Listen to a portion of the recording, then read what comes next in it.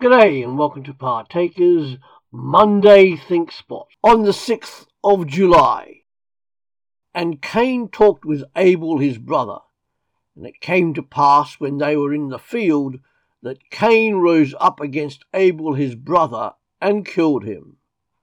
Genesis chapter 4 verse 8. Cain is the image and picture of all hypocrites and murderers who kill under the show of godliness. Cain, possessed by Satan, hides his anger, waiting the opportunity to kill his brother Abel. Meanwhile, he converses with him as a brother beloved, that he might the sooner lay his hands on him unawares. Let us learn to know a Cain, and to beware when he speaks kindly as a brother to brother. It is in this way that our adversaries talk with us in our day, while they pretend a desire for concord and unity, and seek to bring about doctrinal harmony. Our ministry at the present day deserves no blame. We teach, we exhort, we entreat, we rebuke, we turn ourselves every way, that we may recall the multitude from their self-security to the fear of God. But the world, like an untamed beast, goes on and follows not the word, but its own lusts, which it tries to smooth over with a show of righteousness and respectability. The prophets and apostles are before us as examples, and our own experience is also instructive.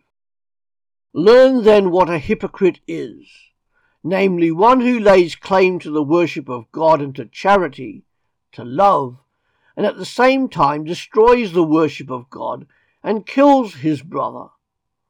All this resemblance of goodwill is only intended to bring about better opportunities of doing harm. Light is cast here upon the bondage of Satan, by which our nature, entangled in sins, is oppressed.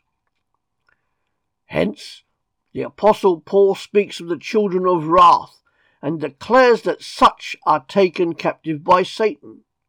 For nature, destitute of the Holy Spirit, is compelled by the same evil spirit which impelled wicked Cain. If, however, there were in any one of those ample powers or that free will by which a person might defend themselves against the assaults of Satan, these gifts would most assuredly have existed in Cain, to whom belong the birthright and the promise of the blessed seed. All people are in that very same condition. Unless our nature be helped by the Spirit of God, it cannot maintain itself. Thanks for joining us on Partakers.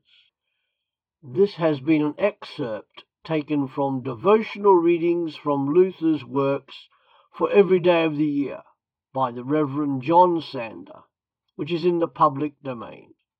Come back every day to www.partakers.co.uk, where there is something uploaded to help you as a Christian disciple wherever you are in the world in the 21st century.